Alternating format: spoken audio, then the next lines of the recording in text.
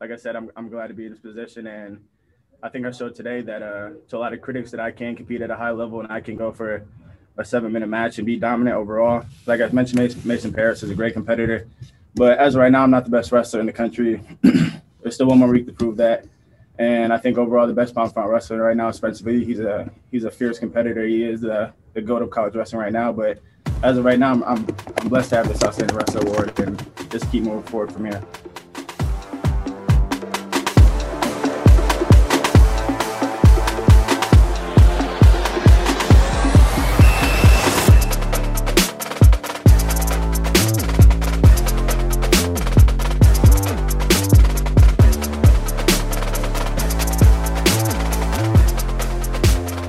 That was Minnesota's Gable Steveson, if you didn't recognize the voice. He was voted the most outstanding wrestler of the Big Ten Championships, but that was him praising Iowa's own Spencer Lee, who was the conference's Wrestler of the Year for the second straight season. Pretty cool that another elite wrestler recognizing yet another elite wrestler in the Big Ten Conference. I know that there's kind of that shared community feeling when it comes to NCAA Division I wrestling and really just wrestling as a sport in general. But for him to go outward and say that, just kind of outwardly like that, I thought that was pretty neat and felt like it needed to lead off this podcast. So, hey, what's up? Hello, everybody. Welcome to In the Room, a wrestling podcast from the Des Moines Register. It's your boy, Cody Goodwin, the Register's wrestling writer, and I am glad you are here. Happy Tuesday. We're a day later because I was really, really tired on Monday. But welcome to the Weekend Freestyle, our recap of the wrestling weekend that was in the state of Iowa. Pretty busy weekend, too, guys. You had Iowa at Penn State for the 2021 Big Ten Championships. Also had Iowa State and Northern Iowa. They were both in Tulsa for the Big 12 Championships, which were wild.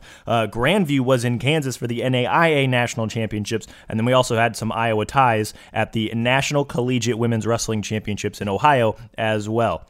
A lot to get to from this weekend, so let's kick things off with the Big Ten Championships at the Bryce Jordan Center in University Park, Pennsylvania. That's where I spent my weekend. I'm sure most of you guys spent the majority of your weekend following the action as well. And that's where the mighty Iowa Hawkeyes, after 27 days without competition, they blew through the toughest, deepest conference in Division I wrestling, guys. They won their second straight Big Ten title, Big Ten tournament team title, and the 37th in program history. Guys, Iowa absolutely blitzed the competition. They put up 159.5 points to finish first. Second place, Penn State scored 124 points, so the Hawkeyes' margin of victory, 35.5 points. Guys, that's a little ridiculous. First place in the postseason tournament scores 20 points. So Iowa basically won by two first-place wrestlers, which is pretty nuts. They won the tournament by 25.5 last year. This year they were 10 points better. And that was with probably a better crop of teams that were maybe pushing them this year as opposed to last year. So absolutely insane performance. This was a total team effort from the Hawkeyes. They brought 10 guys. 9 of them finished on the podium, and all 9 of those guys finished in the top 4. They had 4 champs, Spencer Lee at 25, Jaden Ironman at 141, Alex Marinelli at 165, and then Michael Kemmer at 174. The last time Iowa had 4 individual Big Ten champs was 2001. Jody Strittmatter, Eric Juergens, Doug Schwab, and TJ Williams all won titles that year. So pretty cool company to keep. Behind them, both Austin DeSanto and Caleb Young took second at 33 and 57. Then you had both Jacob Warner and Tony Cassiope taking third at 97 and heavyweight. And then Nelson Brands out of the 9 spot finished 4th at 184. And the only wrestler to not make the podium was Max Murin at 149. He went 0-2. We'll touch on him more in a little bit. But Iowa has 9 automatic qualifiers for the NCAA championships. Out of this weekend, Murin probably should make it 10 with an at-large later this week, possibly even today since we're recording on Tuesday. Collectively, guys, Iowa posted a 28-8 overall record with 10 bonus point wins. That's 6 pins, 2 tech falls, and 2 major decisions. Spencer Lee and Tony Cassiope did a lot of the legwork here. Spencer went tech, pin, tech to win at 125. Cassiope 4-1 overall at heavyweight with 2 pins and 2 major decisions. Something else to note, guys, Iowa scored just 17 bonus points this weekend. You take that away from the team total, they still put up 142.5 points, and they still win the tournament by 18.5. That's bananas. They were very good this weekend, guys. Very good. Again, Penn State, second with 124 points, followed by Nebraska with 105.5, then Michigan with 4th. They took 4th with 92, and Minnesota took 5th with 77.5 points. Then Nittany Lions did apply a little bit of pressure as Saturday progressed. Iowa was ultimately, they pushed 6 guys into the finals. Penn State pushed 4 into the finals, but after stumbling hard in the first round, they rallied to go 12-2 in the Wrestlebacks on Saturday, and they were within 15 points of Iowa entering Sunday's competition. It did not last, though, as the Hawkeyes essentially put a stake in the team race on Sunday morning, while Penn State went 1-3 in the Wrestlebacks, and they just couldn't keep with the ridiculous pace that the Hawkeyes were setting. A little bit more on the team stuff in just a minute. So how about we go weight by weight, now that you guys kind of have the gist of how this tournament unfolded. Spencer Lee at 25. Went 3-0, had a technical fall over Michigan's Dylan Ragusin in the quarters, a 23-second pin over Michigan State's Rayvon Foley in the semifinals, and a 21-3 technical fall over Purdue's Devin Schroeder in the finals. That was a rematch of last year's final, which Spencer won 16-2. This year, Schroeder actually scored the first takedown about 30 seconds into the match. Then Spencer put up 21 points in 214 seconds, about 3.5 minutes the rest of the way. He's a little ridiculous, you guys. We knew that. He outscored his opponents this weekend 44-7. He's outscored his opponents this season 82-7 and has outscored them 316-25 across 25 matches over the last 2 years. When I say ridiculous, he's probably more of an alien, because I'm not sure that there are many people on this planet that can do the things he's doing, if there's anybody on the planet that can do the things he's doing. But he's also a 2-time Big Ten champ now. We caught up with Spencer via Zoom after he received his award on Sunday. Here is what he had to say. So, I mean, I'm happy I won. Every time I wrestle, there's something to improve, something to maybe even be proud of. But I don't want you guys ever thinking that I don't appreciate winning. Or, I'm with my team. We're winning a Big Ten title. It's a close race right now. So I went out, I did my job, and now I'm waiting for my teammates to do their job. Spencer, Jaden's win mathematically clinched it. How do you feel like the team has been wrestling this? I mean, you guys have come out.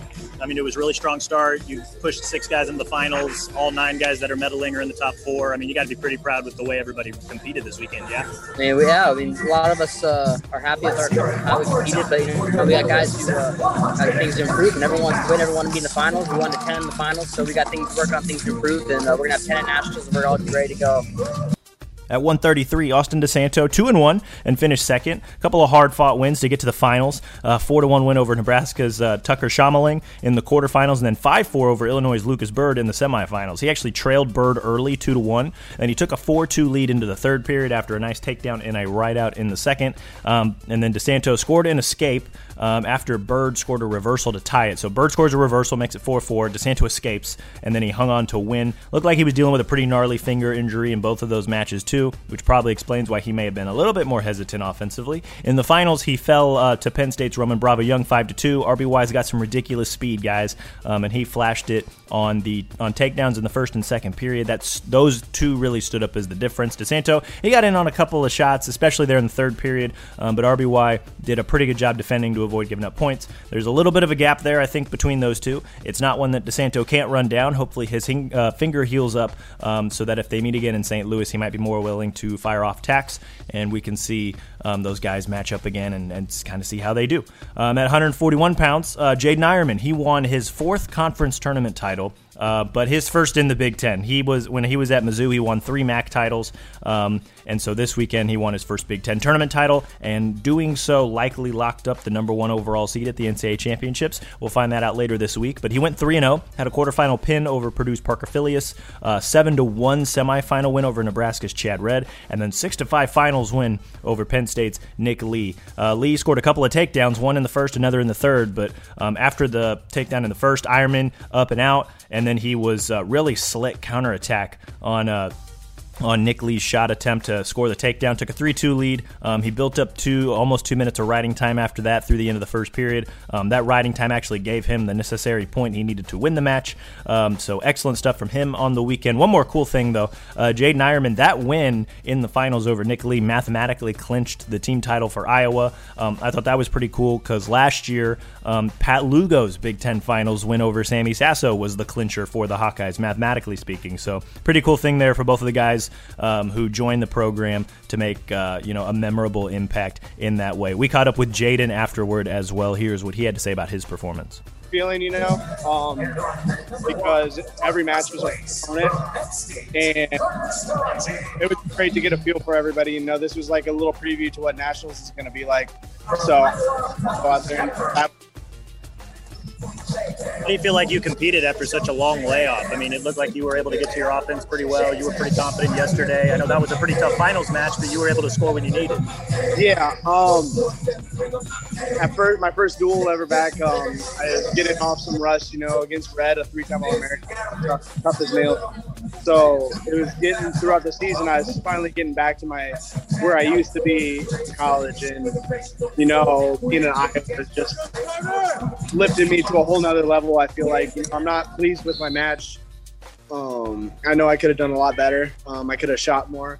It wasn't just feeling it. I feel like this was a good learning point for me. And come nationals, I feel like I'll be where I want to be.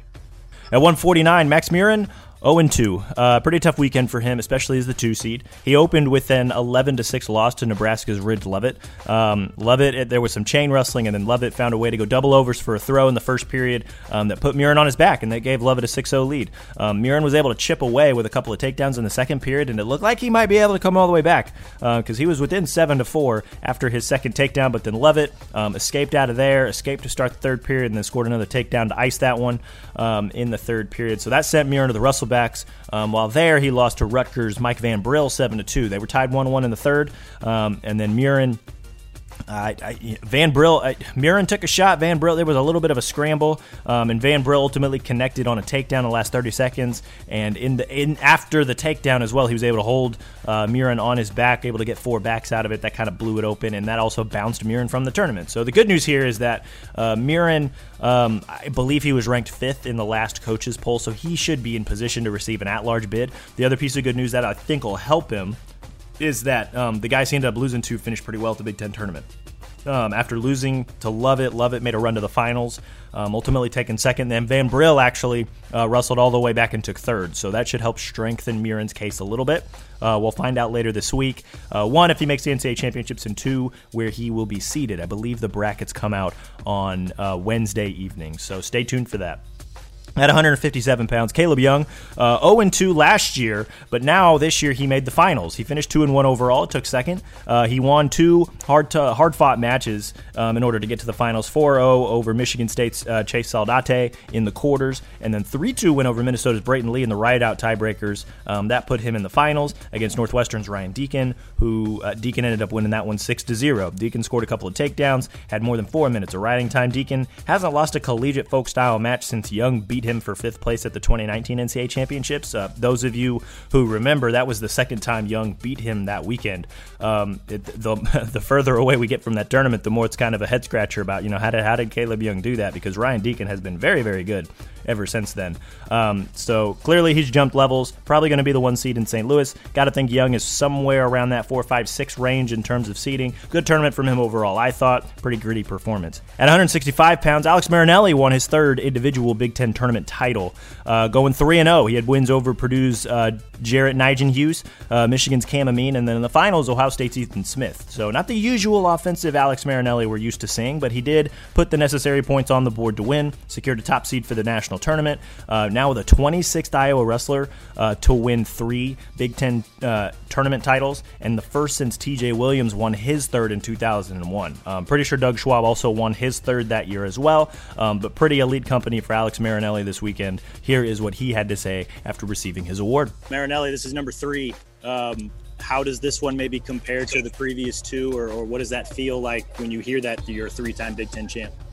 Yeah, I mean, they asked me that, and the only thing that I can say is I'm just thankful to be here wrestling with my guys. Kind of like, I don't know why I'm getting emotional, but I just think that, like, the whole time that we've had coming off this and what we had, we're a whole year full circle, and I mean, I'm just thankful to be here. I'm thankful to be up there with the 3-time Big Ten champs. I'm blessed. I have the best coaching staff in the world, the best teammates, and I'm having fun. 4 individual champs for you guys. The team title is locked up, back-to-back there. What does this feel like, or what does this mean to you guys? I mean, you kind of alluded to it a little bit. This has been a really strange year, but, just to be able to still come through and accomplish one of the things that you guys probably had on your goal sheet this year. Yeah, I mean, to be honest, we're not even at our best wrestling. I mean, I think a lot of people have seen that, and the points I put up this tournament is uncharacteristic of me. I need to ice matches. I need to blow them out. I had a fall in the semis last year, and luckily Spencer took care of that for me this year, putting up team points. But the thing is, I'm just thankful. It's awesome to be here.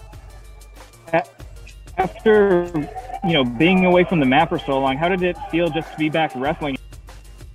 Yeah, I mean, I only wrestled 2 matches before this, so I think a lot of people don't realize that, we're just not seasoned. We're not seasoned yet, which is crazy. And so these next few weeks, we're gonna tighten things up, and then we're gonna be even better.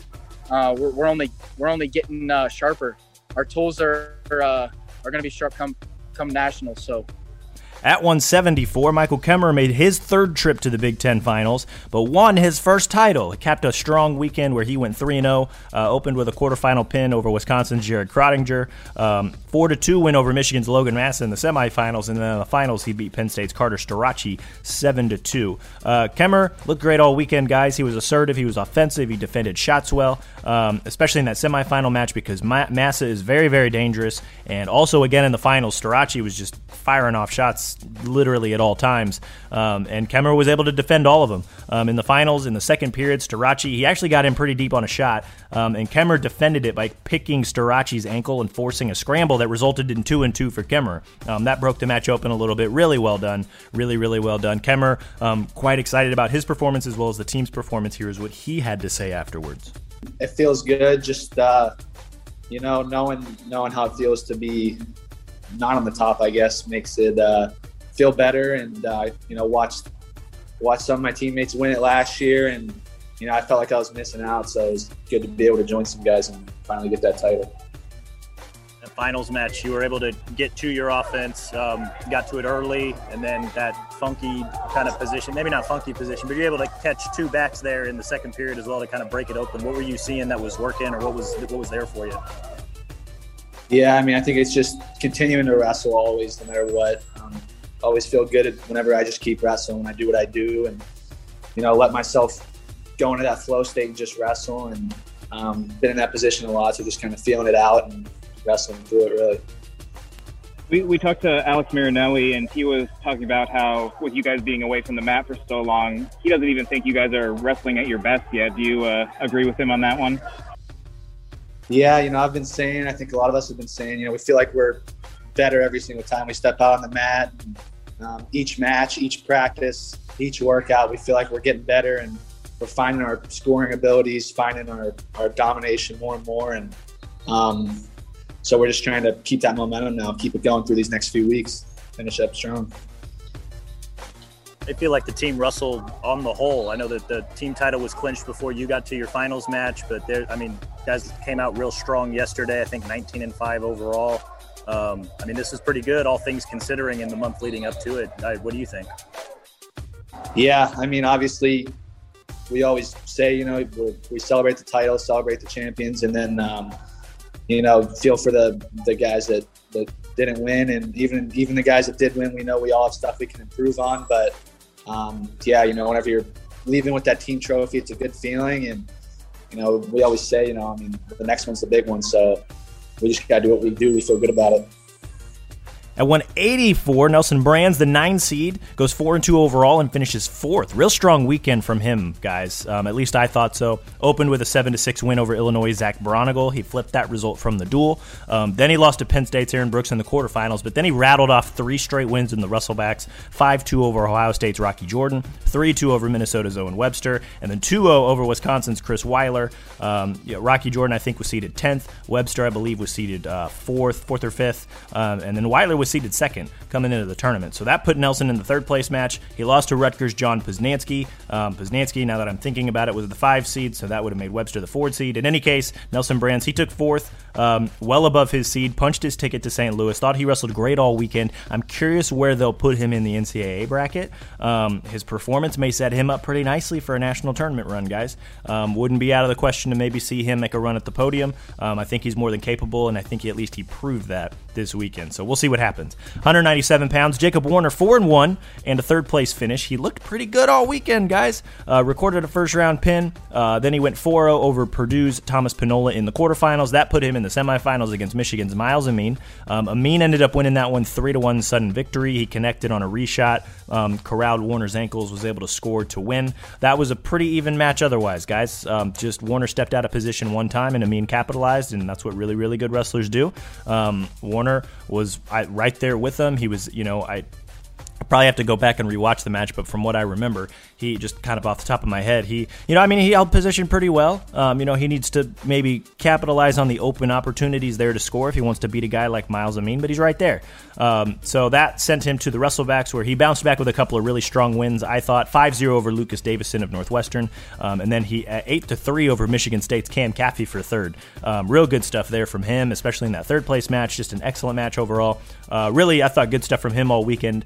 Even had moments, again, like I said, in the loss to Amin, just kind of came out on the wrong side of that one. That happens sometimes, but overall, really strong performance. Second straight year, he's finished third as well. Finally, 285, big heavyweights, big Tony Cassioppi, 4-1 overall. Also, a third-place finish for him. He went pin major to reach the semifinals, where he was then pinned by Michigan's Mason Paris, and it was really odd to me, guys. Paris shot in on a double, and Cass just kind of hung onto the head way too long, and that allowed Paris to work up and get the pin in under a minute. It looked really, really simple, and it was just kind of confusing.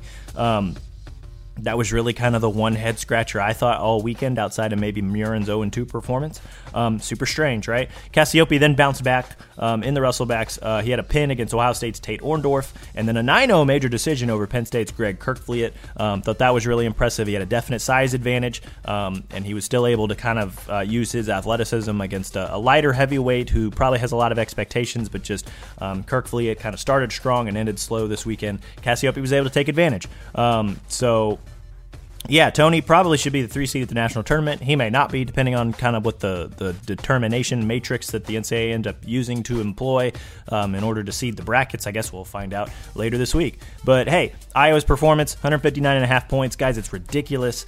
Just a quick recap, 9 of 10 on the podium, all of them in the top 4. 4 champs, also ridiculous. One final note here, guys, that I think you might find interesting. Iowa's margin of victory, 35.5 points, is the largest for a Big Ten tournament team champ since, wait for it, Iowa, which won by 37.5 points in, wait for it, 2010, the year that they last won the national team title. Pretty impressive stuff overall. Big Ten Conference put Tom Brands, who ended up becoming the 2021 Big Ten Coach of the Year, second straight year he's won that award, on a Zoom call to talk with members of the media afterwards. Here's what he had to say about his team's performance. Head coach of the 2021 Big Ten Wrestling Champion Hawkeyes, Tom Brands.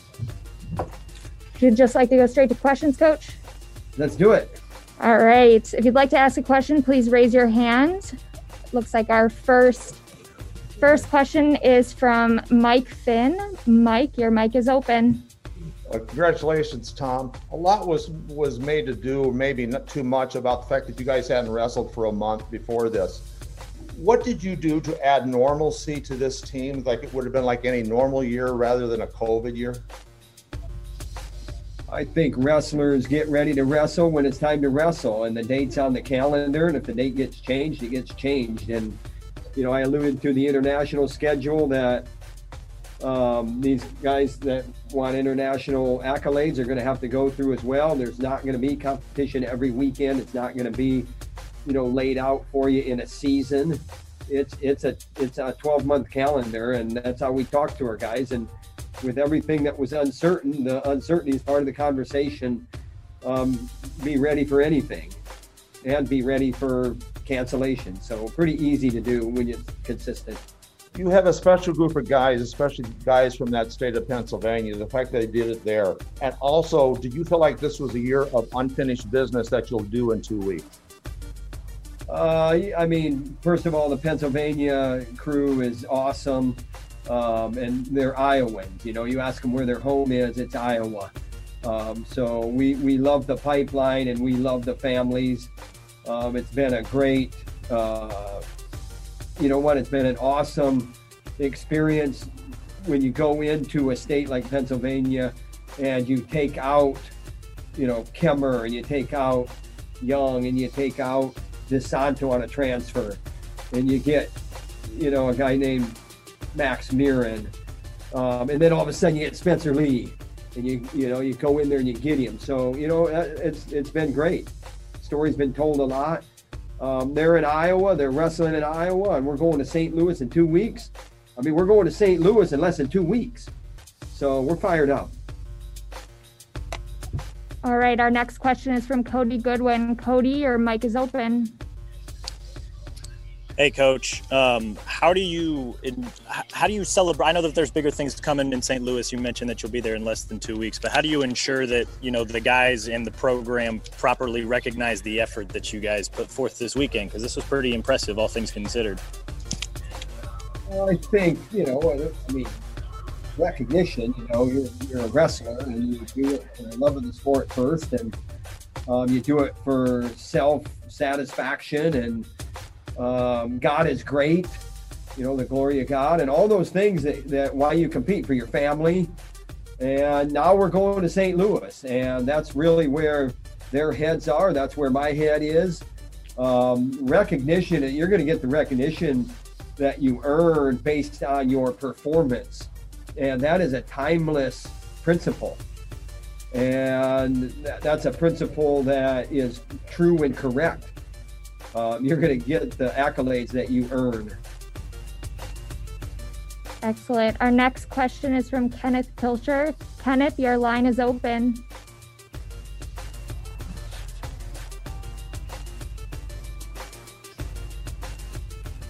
Hey, Pilcher, what's up, man?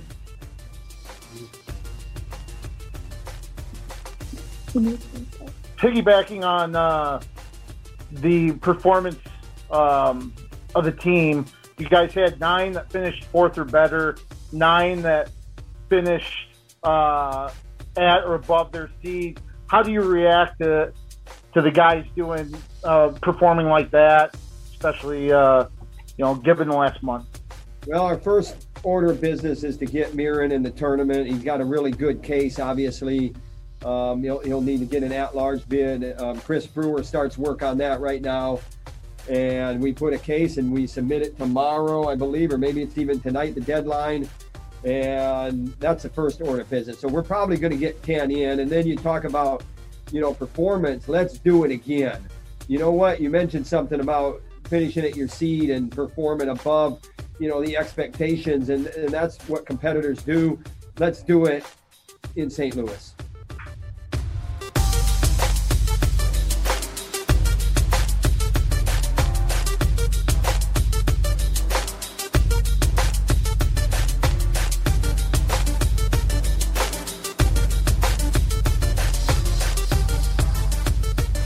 Shifting our attention now to the Big 12 championships, where both Iowa State and Northern Iowa finished in the top 5. Iowa State finished 3rd in a wild team race that actually ended up with Oklahoma and Oklahoma State tied at the top. Both the Cowboys and the Sooners scored 124 points. Cyclones put up 117.5. Wyoming came in 4th with 105.5, and then Northern Iowa slipped into 5th place with 79 points, just 1 point ahead of North Dakota State. This team race was all sorts of fun to follow. Oklahoma State jumped out to an early lead during the first session, and then chaos basically followed, right? Wyoming put 4 guys in the finals. Oklahoma scored a ton of bonus points in the Wrestlebacks. Oklahoma State tripped a little bit, and the Cyclones put 3 in the finals, had 5 other guys wrestle back into the top 6. Before Sunday's 3rd session, all 4 teams were separated by just 13 points, and it wasn't until the 197-pound final that we had a bedlam tie at the top.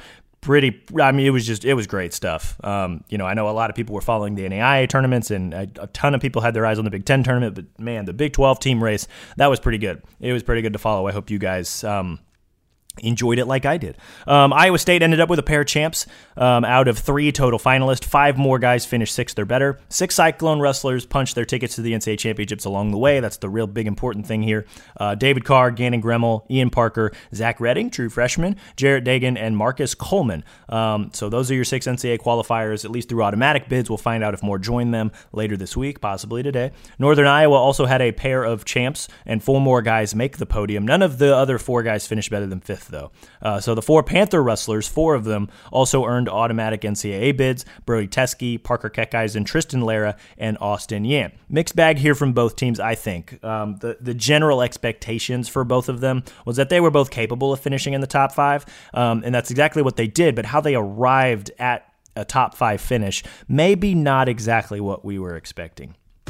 So, hey, let's break it down real quick. The Cyclone champs were David Carr at 157 and Gannon Gremmel at heavyweight. Carr, now a 2-time Big 12 champ, man, and he just continues to look like a title contender at this weight class. Went 3-0 this weekend, had a 46-second pin, and then back-to-back real strong decision wins over South Dakota State's Cade DeVos, shout out to Southeast Polk, and over North Dakota State's Jared Franek in the finals. He probably should be the 3 seed at the national tournament in a couple weeks, and I don't think you guys should count out a finals run. I'll be really curious to see him wrestle both NC State's Hayden Hidley and Northwestern's Ryan Deacon, and he had some freestyle experience against both of those guys back in the fall, so we'll see what happens from a folk style perspective. But he looked really good. He's looked really good all season, so really excited to finally see him at the national tournament. Gannon Gremmel, champ at heavyweight, just a real solid workman-like performance out of him. 4-0.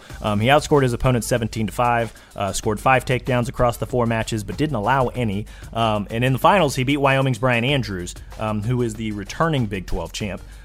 He won that one thanks to an escape and riding time, so he should have a pretty favorable draw at the national tournament as well, I would think. I guess we'll find out later this week. Iowa State's other finalist was Ian Parker at 141. He cruised to the finals, and then he ran into Oklahoma's Dom Demas.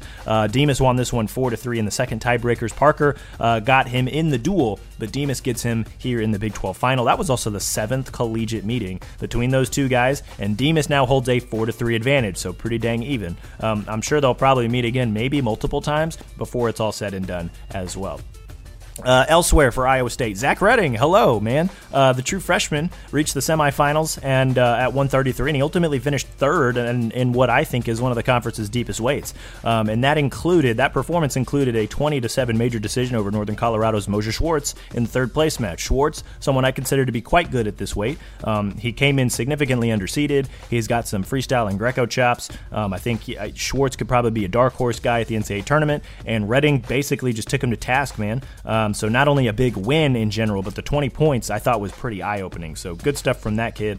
Jarrett Dagan, he battled back for a 4th place finish at 149. I say battled back because he actually lost his first match 4-3 to Fresno State's Kyle Parco. Then he rattled off 3 straight wrestleback wins to reach the 3rd place match. That included an 8-4 win over Northern Iowa's Tristan Lara. Lara pinned Dagan in the duel. I'm sure you guys will remember that. Dagan ultimately lost to Parco again for 3rd, but he's headed back to the NCAA championships, injuries and all. Pretty good stuff from him. The other real impressive showing I thought from Iowa State, Marcus Coleman. Maybe surprising, but at the same time, maybe not really. He entered as the 6th seed, and then he ended up 4th at 197. And that run included 4 pins, guys. He stuck Fresno State's Nick Villarreal in the first round. Then he lost to West Virginia's Noah Adams, but then he pinned Northern Iowa's Keegan Moore, North Dakota State's Owen Pence, and South Dakota State's Tanner Sloan, all in the wrestlebacks to reach the top 4, secure his NCAA bid. He ended up losing to Adams again for 3rd, but it was one heck of a weekend for Marcus Coleman. Great to see him open up like that. Tanner Sloan, by the way, Al Burnett grad, ended up finishing 6th, which was below the NCAA bid threshold, so he's probably going to have to get an at-large bid to go to the NCAA championships this year. Also looked like he was dealing with a little bit of a shoulder injury, so fingers crossed that he'll stay healthy for St. Louis. That was the good from Iowa State. Here is the not as good. Why don't we just start with the bad first? Neither Isaac Judge or Julian Broderson made the podium at 65 and 74. Judge probably is not in line to earn an at-large bid, and Broderson, I think, is firmly on the bubble. So I'm not sure how great his odds are once you factor in a couple of the things. We'll probably see later this week, but I know that he was down somewhere 28, 29, 30, 31 when it came to the coaches' rankings last time, so we'll see where he ends up later this week. On the bubble, there's Sam Colbray. He needed to finish 4th at 184, and he ended up taking 5th. I'm old enough to remember when he was in the Big 12 finals and the NCAA quarterfinals at the same weight. Clearly the injuries from this year and just maybe the wacky year as a whole played a role, but now he's firmly on the at-large bubble. Not exactly sure what his odds are either, but I guess we'll find out later this week. The other, maybe not as good, but yeah, it was still probably encouraging a little bit. Kyson Terrakina at 125 pounds. He entered as the 7th seed and ended up 6th after a couple of wrestleback wins like Colbray. Also on the bubble, I'm not sure that his odds are as great as Coleman's, probably in the Broderson boat there, where I'm not quite sure where he's at on the bubble, but I just know that he's on the bubble. Which, hey, that means he has a chance, and we'll just have to see later this week what the verdict is. So, again, in all, Iowa State has 6 automatic qualifiers. I think they'll get at least one more. Something tells me Colbray will get in. Tarakiam, Broderson, they might join him. I think they have a little bit longer shots again, but, we'll find out later this week. So that was Iowa State's weekend. Some good, some not as good, but they're taking some good wrestlers to St. Louis in a couple of weeks. And so we'll see what kind of noise they can make down there at the Enterprise Center. Here is what Iowa State coach Kevin Dresser had to say about his team's performance afterwards. I thought we wrestled pretty well overall today. Obviously, congratulations to the champs. Ian lost a tough match. There's a lot of things I could say about the mechanics of the way that match was run, but I won't. That didn't go in our way. We could never get, between the nosebleeds and the scores table, never get the time right. It hurt our strategy to win that match because we know that guy gets tired and we kept getting interrupted and we couldn't get our flow going, but congratulations to him for winning. Right now the focus has got to be on, I think it's a pretty safe bet that we're going to get 7. Hopefully we'll get an 8th guy at 125, and it's time to go to St. Louis. Hey Coach, before the tournament you talked about Gannon Gremmel's improvement on his top game. That obviously showed through in the championship match. How big is it for guys to just keep improving like that and keep finding new ways to get better? Really important. Yep. Made me look like I knew what I was talking about too, right, Ben? So, no, you mean he won that match on top. The one thing I'll say about Gannon Gremmel is the guy comes to compete, he comes to compete. And so I'm glad he got that. He lost that match last year to the same guy. So heavyweight's a funny animal. You got to figure out ways to win. For sure. And then what can you say about the tournament Zach Redding had? I mean, he obviously ended it 3rd place and put an exclamation point in that win too. And so what'd you see from him in his tournament? Well, Zach did a great job for us, all year. I think getting 3rd, and obviously we didn't expect Zach Redding to be the guy right now this year, even at the beginning of the season when we knew it was a COVID year. We thought we'd have Austin Gomez in there, and obviously things turned out differently. And Zach Redding really stepped up and, made a difference and filled that hole really well for us. And so he's going to have a really bright future at Iowa State. The dude's still 18 years old, so he's a baby.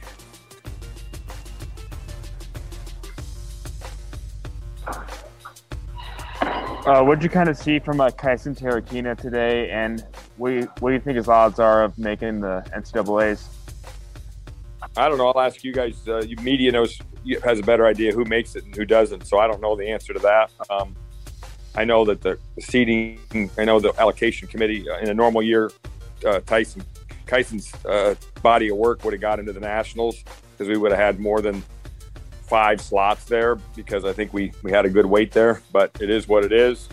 They didn't do a very good job, and so he's going to have to kind of wait around and see if he's going to get a spot and get in there. He did. He had a good year. I mean, not good enough today because he wasn't right there, and so I'm not going to pull any punches on that. He needed to win a match to ensure himself to go, but he didn't get it done today. So really good guy there. There's got to be some growth though. There's got to be some maturity, and he's a freshman, so I'm not saying that negatively, but there's got to be some maturity in the off season. There's got to be hey, I got a taste of it. I'm just really curious to see how he works in the off season and how serious he takes wrestling. Because let me tell you what, if that kid really takes wrestling seriously and it becomes his passion, he's going to be a hard guy to beat later down the road. So hopefully that was a lot more good than bad. Coach, what can you say about David Carr? I think most of us expected him to come in and do what he did this weekend, but what's that say about him that he's just a sophomore? He's already back-to-back Big 12 champs, and that we are expecting that from him to be a back-to-back Big 12 champion. Well, he's got high expectations, but he has high expectations on himself, and so he's not going to be happy unless he's on that top step in St. Louis. And so I can promise you he'll go back to work tomorrow. And this is a step, a process. You got to get this one to get the next one. Not that you have to go win it, but, I think just feeling good about yourself and going and winning your conference championships is the springboard you need to go in and and compete for a national title. I don't know if he was ready for that last year at this time to compete for a national title. I think he's ready for it now. I think he's a lot more mature and he's put the work in. So, he really worked hard at the sport the last 12 months. And I think, we'll see how he gets paid out at what level. What changed for him for that to happen, for him to get more mature? Was it because of COVID and him not getting that opportunity, or what changed, do you think? I think just maturity and, he's a really good wrestler. I think everybody gets tougher the longer they're in a college room. And, he's had a lot of good training partners in the off season. And, Coach Metcalf and Coach St. John on him all the time has been good. He's just, I just think he's gotten tougher, and he's and ultimately that's what it's going to take to beat those guys that are, the top 3 or 4 guys in the nation. We got to beat those top tough guys.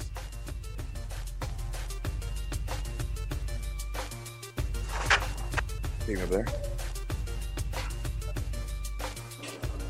I know you touched on Marcus Coleman a little bit yesterday, but just his performance and just the way he was able to just kind of flow from one position to the next, and obviously the bonus points were a huge deal for you guys when it came to the team race. What do you think he learned about himself and just his ability to compete at a very deep weight class in that conference this weekend? Yeah, I think 197 was really a good weight class. I think it's the best conference there is right now at 197, and so I think. Again, with Marcus, the ability's there and everything. It's just the toughness, the thing that he's just got to get tougher. And, he proved to me some toughness this weekend, because I know he can go with anybody ability-wise, but in the past, when it's got really hard, he just hasn't had the effort he needs to get over the hump. I'm hoping they got over the hump a little bit today. And, winning and losing, hey, we all like to win. But to me, it's going out and giving the effort and competing and representing yourself at your best. Putting the best Marcus Coleman out there. And I think we're starting to see that. I still think there's more, but we're starting to see a little bit of it. I think it was good that he had the competition he had in the room, with Younger coming in the program, and just really had to scrap to get, in the past, we inherited no depth, and just starting to get some depth, and that makes the room better. And he just, in the past, he just kind of had to make weight and he gets the spot. Well, this year he had to fight his butt off. Dagan's performance to be able to battle back the way he did, but I know that he hasn't been in the lineup a lot this year. How much was just his presence and just his, his ability to do what he was able to do in this tournament? How much did that maybe help the team, if at all? I think it did. So, he's got to get more matches in. He needs to really buckle down and have a good 7 or 8 days here and just continue to get more live reps in. We've all seen him, the more matches he gets in, the better he gets. And, this year not getting to wrestle hardly at all. We talk about rusty. He had a shoulder surgery and everything else.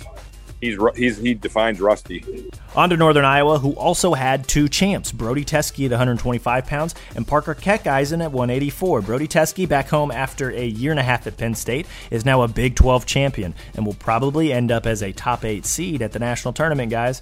He looked great this weekend, 4-0, outscored his opponents 44-15. He won a thriller in the finals over Utah Valley's Taylor Lamont, 9-7. Lamont threw Brody in a headlock actually right out of the gate, so that put Lamont up 4-0. But Brody was able to rally from there, and he was able to tie at 5-5 in the second period after a couple of takedowns. So then he escaped to start the third. Lamont scored on a double leg, and then Brody reversed him with 17 seconds left, rode him out to secure the riding time point and the victory. Great cap to a great weekend, I thought, from Brody Teske. Parker Keckeisen, a redshirt freshman at 184, also won a Big 12 title this weekend. He beat Wyoming's Tate Samuelson 5-3 in the finals. Over the weekend, he went 4-0, muscled through some really tough matches in order to bring home his first Big 12 crown. But he's also the 4th straight 184-pound Big 12 champ for UNI, because Drew Foster won in both 2018 and 2019. Taylor Lujan won last year, and now Keckeisen has won it this year. He, too, probably top 10, top 8 seed at the NCAA championships after going undefeated this season. So we'll see. I think a lot of people in St. Louis are going to be quite impressed with what Parker Keckeisen brings to the table, guys. The Panthers' other 2 qualifiers, Tristan Lair at 149. He took 5th. He made the semifinals where he lost Oklahoma State's Bula Wallen. Then he lost again to Dagan in the Wrestlebacks, but he rebounded to beat Wyoming's Jaron Jensen 18-8. That secured his NCAA bid. The other one, Austin Yant, Waverly Shellrock, at 165. He finished 5th after winning twice in the Wrestlebacks, and then again in the 5th place match to secure his NCAA bid. Not bad for a guy that missed basically the whole year because of an injury, or maybe various injuries. So now he's headed to St. Louis. That was the good from Northern Iowa. Here is the not as good. Carter Isley, who was the 2-seeded heavyweight. He slid all the way to 6th place, and he did not earn an automatic bid. He finished 2-3 overall on the weekend, and all 3 of his losses came in overtime. He lost in the quarterfinals to North Dakota State's Brandon Metz. I believe that one was in the tiebreakers. And then in the Russelbacks, he lost to Oklahoma's Josh Heinzelman. That was also in sudden victory. And then again to Metz in the 5th place match. That one was just traditional sudden victory. He beat them both in the regular season. I like his odds at an at-large bid, but this performance was a little underwhelming maybe. At 174, Lance Runyon's injuries caught up to him, and he ended up going 0-2. He entered as the 4 seed at 174, and to be honest, I really liked his draw in this bracket as a potential dark horse finalist on the top side, but his shoulder could not hold up, injured it pretty badly there in that quarterfinal match, and he ended up having to injury default out of the tournament. So now he'll have to rely on an at-large bid. He's firmly on the bubble, similar to like Broderson or Tarakina from Iowa State, where I'm not exactly sure what his odds are, but I know he's going to have a chance because of his regular season, and how good that chance is, I'm just not 100% certain. I guess we'll find out later this week. The other not as good from Northern Iowa, they didn't get a whole lot from a few other weights. 133, Jack Skidlarczyk, he went 1-2. Advanced to the quarters via injury default, but then he lost to Iowa State's Zach Redding, and then he was pinned in the Russelbacks. So he was 5th at this tournament a little bit ago, so that result stung a little bit. Then at 141 and 197, both Ethan Basil and Keegan Moore went 0-2. Basil, true freshman who won the spot late in the season. Maybe expectations probably shouldn't be great, even though, hey, you're a true freshman in a Division I wrestling lineup, so clearly you're talented, but that's a pretty tough spot for him. Keegan Moore, we've talked about this too, very undersized 197-pounder after Keck Eisen took control of the starting spot at 184 earlier this year, and that caught up to him a little bit at this tournament where he lost to, the draw was pretty gnarly as well, because he ended up losing to Oklahoma's Jake Woodley in the first round, and then he ran into the Marcus Coleman pin train in the Russelbacks. So yeah, that was kind of tough there for the Panthers. But we'll end here on a high note. Cade Lara, 157, he battled back and actually took 8th place after going in unseeded. And that dude has been through hell and back over the last year. Wasn't sure if he was going to wrestle at all after ending up in the hospital. But here he is in Northern Iowa starting lineup and taking 8th place at the Big 12 Championships. He did not secure an NCAA bid, but man, that's a hell of an accomplishment. I felt like it was worthy of mentioning. That's Northern Iowa, guys. 5th place team finish, which was nice, but maybe more underwhelming on the individual side than they would have liked. Here's what Northern Iowa coach Doug Schwab said on his team's performance from the weekend. It's always great to finish with a couple champs. The tournament's always a mixed bag. It's obviously you want to get 10 cylinders all clicking together. Didn't happen. We'll continue to try to figure that out every year, but I think having 2 champs is certainly something we can build on into the national tournament. We got 4 guys going. The reason that they have it set up like they do is so if guys like Carter don't qualify, they get in the national tournament. He's going to get in the national tournament. I think Runyon maybe has an outside chance. I think the thing is you want to always keep it in your hands. And I think that's, we'll talk to our guys. The biggest thing for me is, man, we just want to finish the race. Let us finish the race this year. Last year we didn't get that opportunity to finish the race. And we want to be able to finish this thing, and we're prepared to do it. Heck, it'll be a quick turnaround. I think, everyone's going to be getting down to St. Louis a little bit earlier. So really we got a week. We got a mini training phase, and then you're ready to roll. But having guys, Alpha's champs compete, I thought they competed very well. I thought Tristan Lara had a really solid tournament. Yant being hurt all year, coming and placing. I thought had a really good tournament. But for us to be able to win a tournament like that, you got to have 10 guys placing. It's just the bottom line. You got to have guys going deeper in tournaments. A guy like Running gets hurt, his shoulders have been dinged up all year, and unfortunately, he made it all the way to the end of the season, and then you can't make it through. But talk about a tough individual, man. And I don't think people realize what these guys go through. I don't think guys understand, and you guys do because you're around it, you see it. You go down to the national tournament, you're in the hallways, you watch these tournaments, and you see what these guys are dealing with. You see that they can barely walk, or man, they can't move their arm, and they're still going out there competing, man. The grit and heart and that these guys show, you know, the wrestlers show. But, you know, I can see up and down our lineup some of the things that these guys went through and what they've dealt with this season and how they've handled it. Man, I couldn't be more proud of our team, you know. But how many guys we're going to the national tournament, we plan on scoring a heck of a lot of points. So, I guess any questions? Coach, when will you head to St. Louis? Will you, Monday, Tuesday? Got to get that figured out. We might be going down Monday. You got to test. You have to have 2 negative tests down there before you can get into the arena. So, you don't want to get me on this stuff. I mean, because I'm only going to get in trouble with some of the things that I want to say. So I'll just keep my mouth shut, and you know, we'll get through these next 2 weeks and get, you know, finish the race and get through our national tournament. You know, obviously our basketball team just was missed down there. Didn't have a great experience down there, so I think we certainly learned a few lessons from that. Just as far as maybe how we have to travel down, some of the things that we need to do to be aware of heading down there. So yeah, I mean, we usually go on Tuesday, but I say we'll probably get down there Monday, so we can test on Monday, Tuesday, and then we can be able to get into the arena.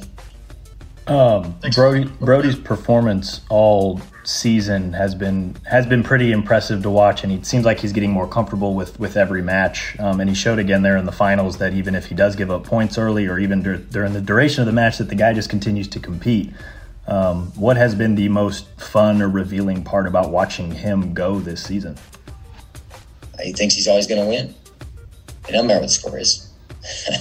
I mean, he does. You know, I said the first match of the year, he's down 8-1. And at the end of the first period, it's 10-9.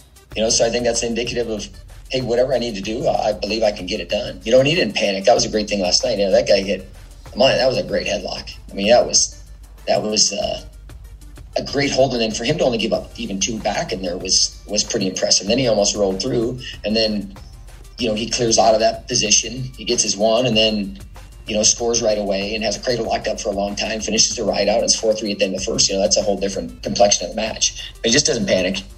You know, I think really what you saw is his offense start to open up on his feet. His hands and feet moved a lot more. You know, saw some diversity in attacks. And, you know, he's riding hard. We got to be able to mat return. I think that's, you know, the biggest thing from top. But, and how can you enjoy how that guy's competing, man? If you're a fan of wrestling. And, you know, that match last night, I think anyone that would have tuned in and would have watched, and especially, you know, if you're watching wrestling for the first time, I want to watch the next match, because, you know, that was an exciting match. But he always thinks he can win, no matter what happens within a match, and that's there's a confidence that he has in himself, and that comes from when he was real young. And we need to have more of that, you know, throughout our team. We need that spread throughout everyone. Like, man, no matter what happens, I don't care. I'm going to continue to wrestle. I can make things happen. I can score points, or I can pin a guy. It takes me a second to do that. But, you know, man, to see him grow throughout the season and see how he continues to improve and get better. And, you know, he's put himself at national title, man. Put himself in the spot to win a national title.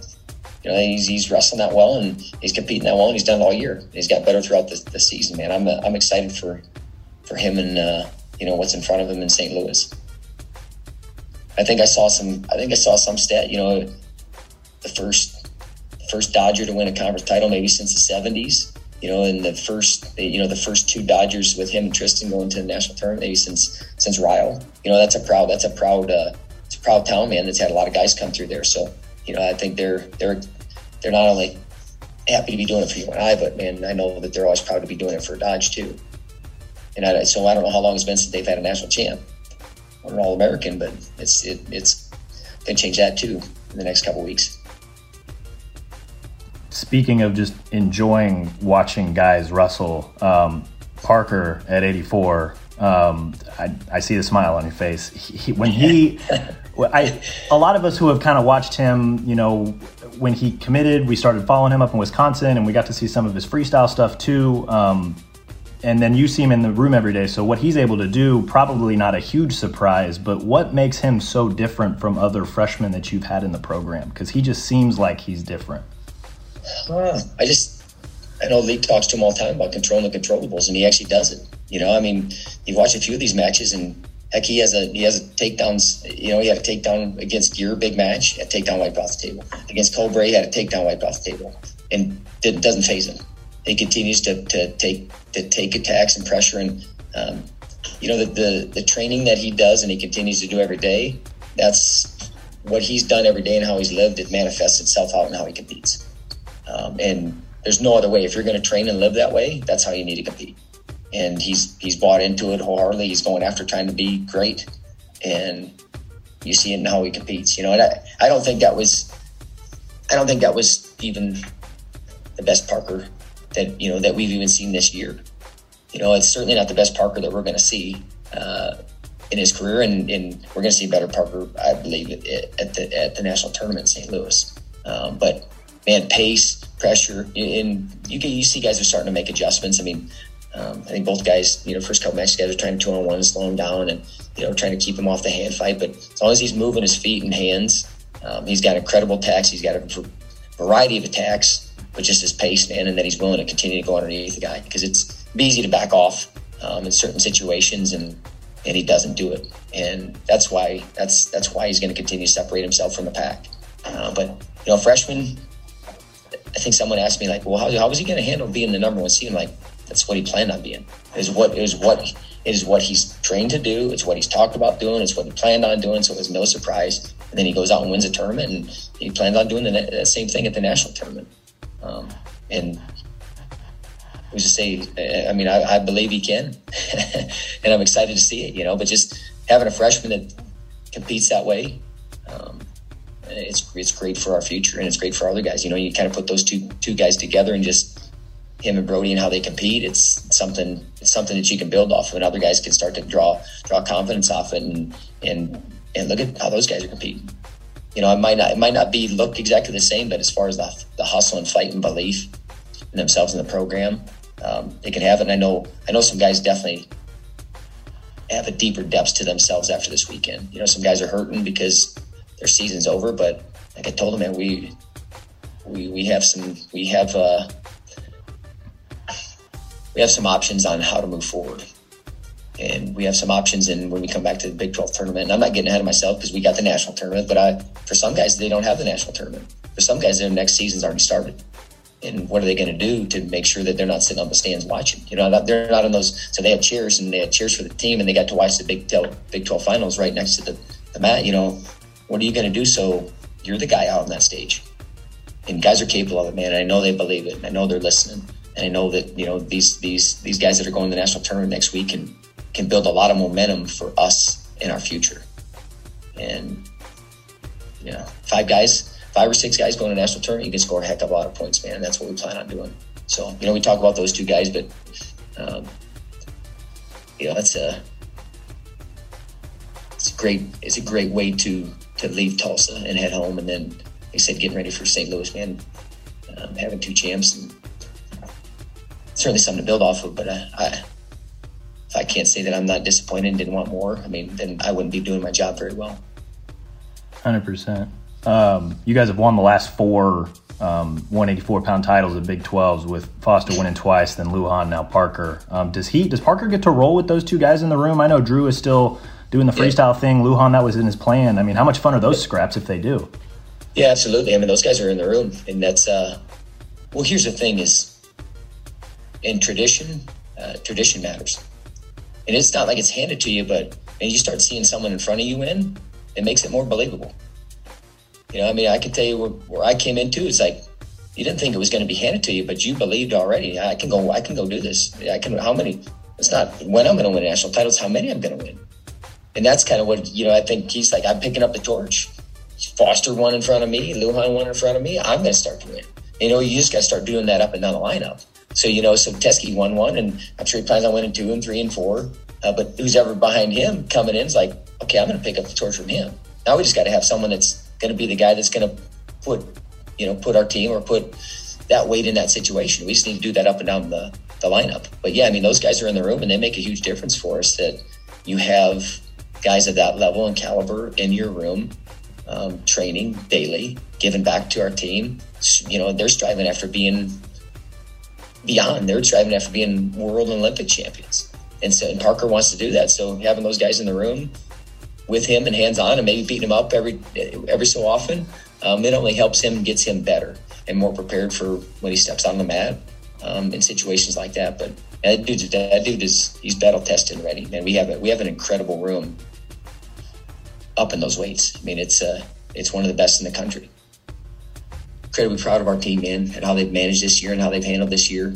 It hasn't been easy on anybody, and they've handled it well. They were going to come out of this stronger, and even the guys that got beaten, their tournament's done. And you talk about Scuds and Basil and Runyon, we got to get him healthy. Cade. I'm going to talk about Cade for a second because last year you're like, is this guy going to be able to wrestle anymore? And he's in the Big 12 tournament. You saw some things kind of start to happen. Some wheels start to spin and start to realize he's pretty dang good. Now what are we going to do this 365 before our next tournament? Is going to be the big thing with him, getting Runyon back healthy. Obviously he got hurt and didn't really get to see the real Runyon, which hurts, but I know how to handle things. And, he got Keegan Moore, who,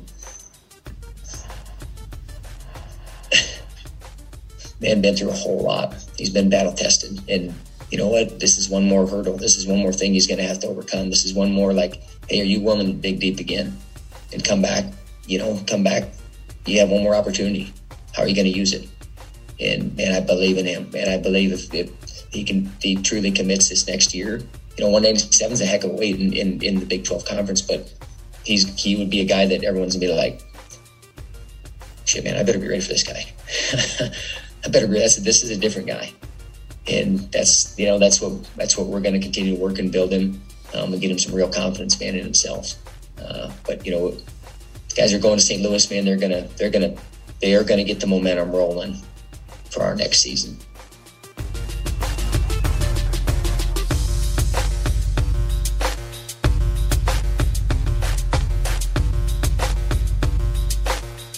I really, really hope you guys followed the NAIA National Championships last weekend. I think many people were just tuning in to see if Grandview could win a 10th straight national team title, which is something no college wrestling program has ever done at any level. Not even Dan Gable's mighty Iowa Hawkeyes won 10 in a row. They only won 9 straight from 1978 to 86. Turns out the Vikings could not win a 10th in a row either. If you tuned into the NAIA National Championships at all, instead of another lopsided Grandview tournament title, it turned into a fantastic team race between Grandview and Life University, which is a chiropractic school down in Georgia. LifeU ultimately ended Grandview's championship streak on Saturday night. They scored 158 points, while the Vikings finished second with 153. Here's the nuts and bolts about how LifeU won and Grandview lost. This was basically the combination of LifeU wrestling very, very well, like out of their minds well, and Grandview stubbing their toes far too many times to catch back up. Consider this. LifeU finished with 158 points behind 10 All-Americans. They had one champ in Brandon Orem at 125 pounds. They had 2 more finalists, 3 more guys take third, and 4 more guys take fifth. They entered the tournament with just 5 wrestlers seeded fourth or better at their respective weights, and all 10 All-Americans finished fifth or better. 5 guys wrestled above their seed, including unseeded Baker Hadwan, who took fifth at 184. And both 5th-seeded Denver Stonechek and 10th-seeded Asher Eichert, they made finals runs at 49 and 74. Orem, who was Life's lone champ, he was the 4 seed and ended up winning at 125. That's pretty impressive stuff, right? Grandview, meanwhile, finished with 153 points and also had 10 All-Americans. All 10 Grandview wrestlers that qualified for the weekend were seeded 4th or better, but only 7 of the 12 took 4th or better. The Vikings had no champs. They did have 2 finalists, 3 more take 3rd, and 2 more take 4th. They also had guys finish 6th, 7th, and 8th. 2 guys that were seeded 2nd did not make the podium. The Vikings also had 2 points taken away because of unsportsmanlike infractions. And despite all of that, this race still came down all the way to the last finals match on Saturday night. Grandview led by 2.5 points after Friday's opening rounds. Then Life took the lead, 128 to 127.5 after the semifinals on Saturday. Grandview retook the lead, 149 to 140 before the medal matches, and then Life ultimately took the lead again, 154 to 153 heading into the finals. Orem's win gave Life a 158 to 153 lead, and then both teams struck out the rest of the way in the finals. Grandview had a chance with sophomore heavyweight Greg Hagan wrestling in the finals, where a pin or a technical fall would have won won it for the Vikings, but he ultimately lost to Lindsey Wilson's Brandon Reed 6-3, and Life took home the team title. It was a tremendous team race, one of the best we've seen in NAI or really any level in quite some time. One final note here that I thought was pretty cool. Life U is coached by Omi Acosta, who many will remember was a 2012 NAIA national champ for Grandview. Who else, right? He was on the Grandview team that won the first team title during that streak of 9 in a row, and now he's the head coach of the team that ended that streak on Saturday night. Thought that was pretty cool. That was NAIA, and the only other big wrestling event that happened this weekend was the National Collegiate Women's Wrestling Championships out in Ohio. This was basically the NCAA women's wrestling tournament, and of course, we had some Iowa ties out there, because don't we always, right? Chief among them was Felicity Taylor, a graduate of South Winneshiek, who now wrestles for McKendree in Illinois. Felicity went 4-0, and she took first at 116 pounds. She outscored her opponents 41-8 and scored a first-round pin and 2 technical falls, including one in the finals. She trailed Tiffin's Sui Seha, I'm probably butchering that name, 6-2. Felicity was down 6-2, and then scored a takedown and locked up a leg lace and rolled her opponent all the way across the mat to turn a 6-2 deficit into a 16-6 victory. Mighty impressive stuff there. Felicity had finished second each of the last 2 years, so this is her first collegiate national title, and it also qualifies her for the U.S. Olympic trials in Texas in April, so we'll see how she does there later this year. At that same tournament, the Iowa Wesleyan women's wrestlers made history, crowning their first 2 All-Americans in program history. Elena Sunland and Daisy Scholes both finished on the podium. Sunland, who's from Monticello, finished 5th at 109 pounds, and Scholes, who's from Colorado, finished 6th at 136 pounds. Both of them battled back into the top 6 after first-round losses, which I thought was pretty impressive. Both of them are just freshmen, too, guys. And Iowa Wesleyan, as a program, had just 9 girls on the roster this year. So that's a heck of accomplishment for a first-year program. Pretty exciting stuff for women's wrestling, collegiate women's wrestling, during what's already been a record-breaking year for girls wrestling in general in the state of Iowa.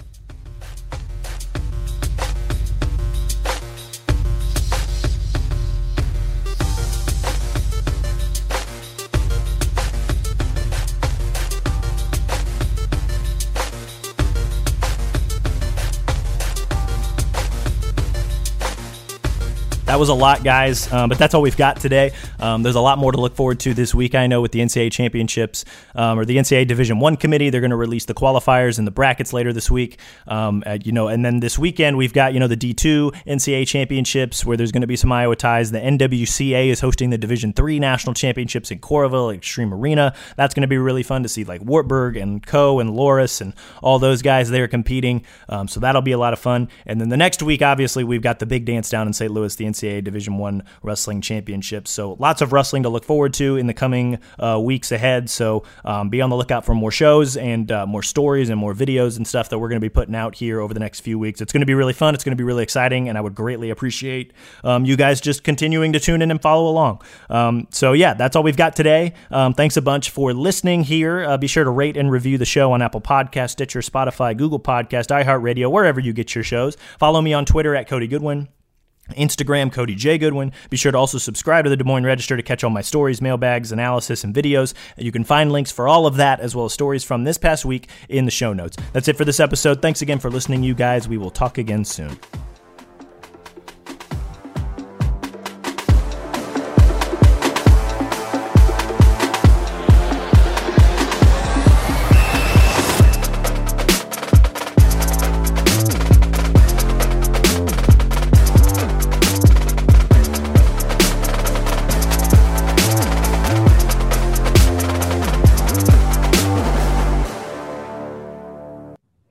Spencer, Gable Steveson just called you the best pound-for-pound wrestler in the country. Does that mean anything to you, or what did you think when you heard that? I think he's crazy, to be honest, because if you just watch what he just did, I don't know how you could say I'm the best pound-for-pound. He beat a guy that has beaten our senior world team member, and he would have teched him if it was freestyle. So hard to say that I could even be there when I don't have any senior level experience. I mean, I won the U.S. Senior Nationals, but I haven't made any teams or anything yet. So hopefully me and him, maybe we'll make a team together. I don't know. I mean, I'm obviously cheering for my teammates first, but, it's pretty cool. We have a pretty good relationship in that way.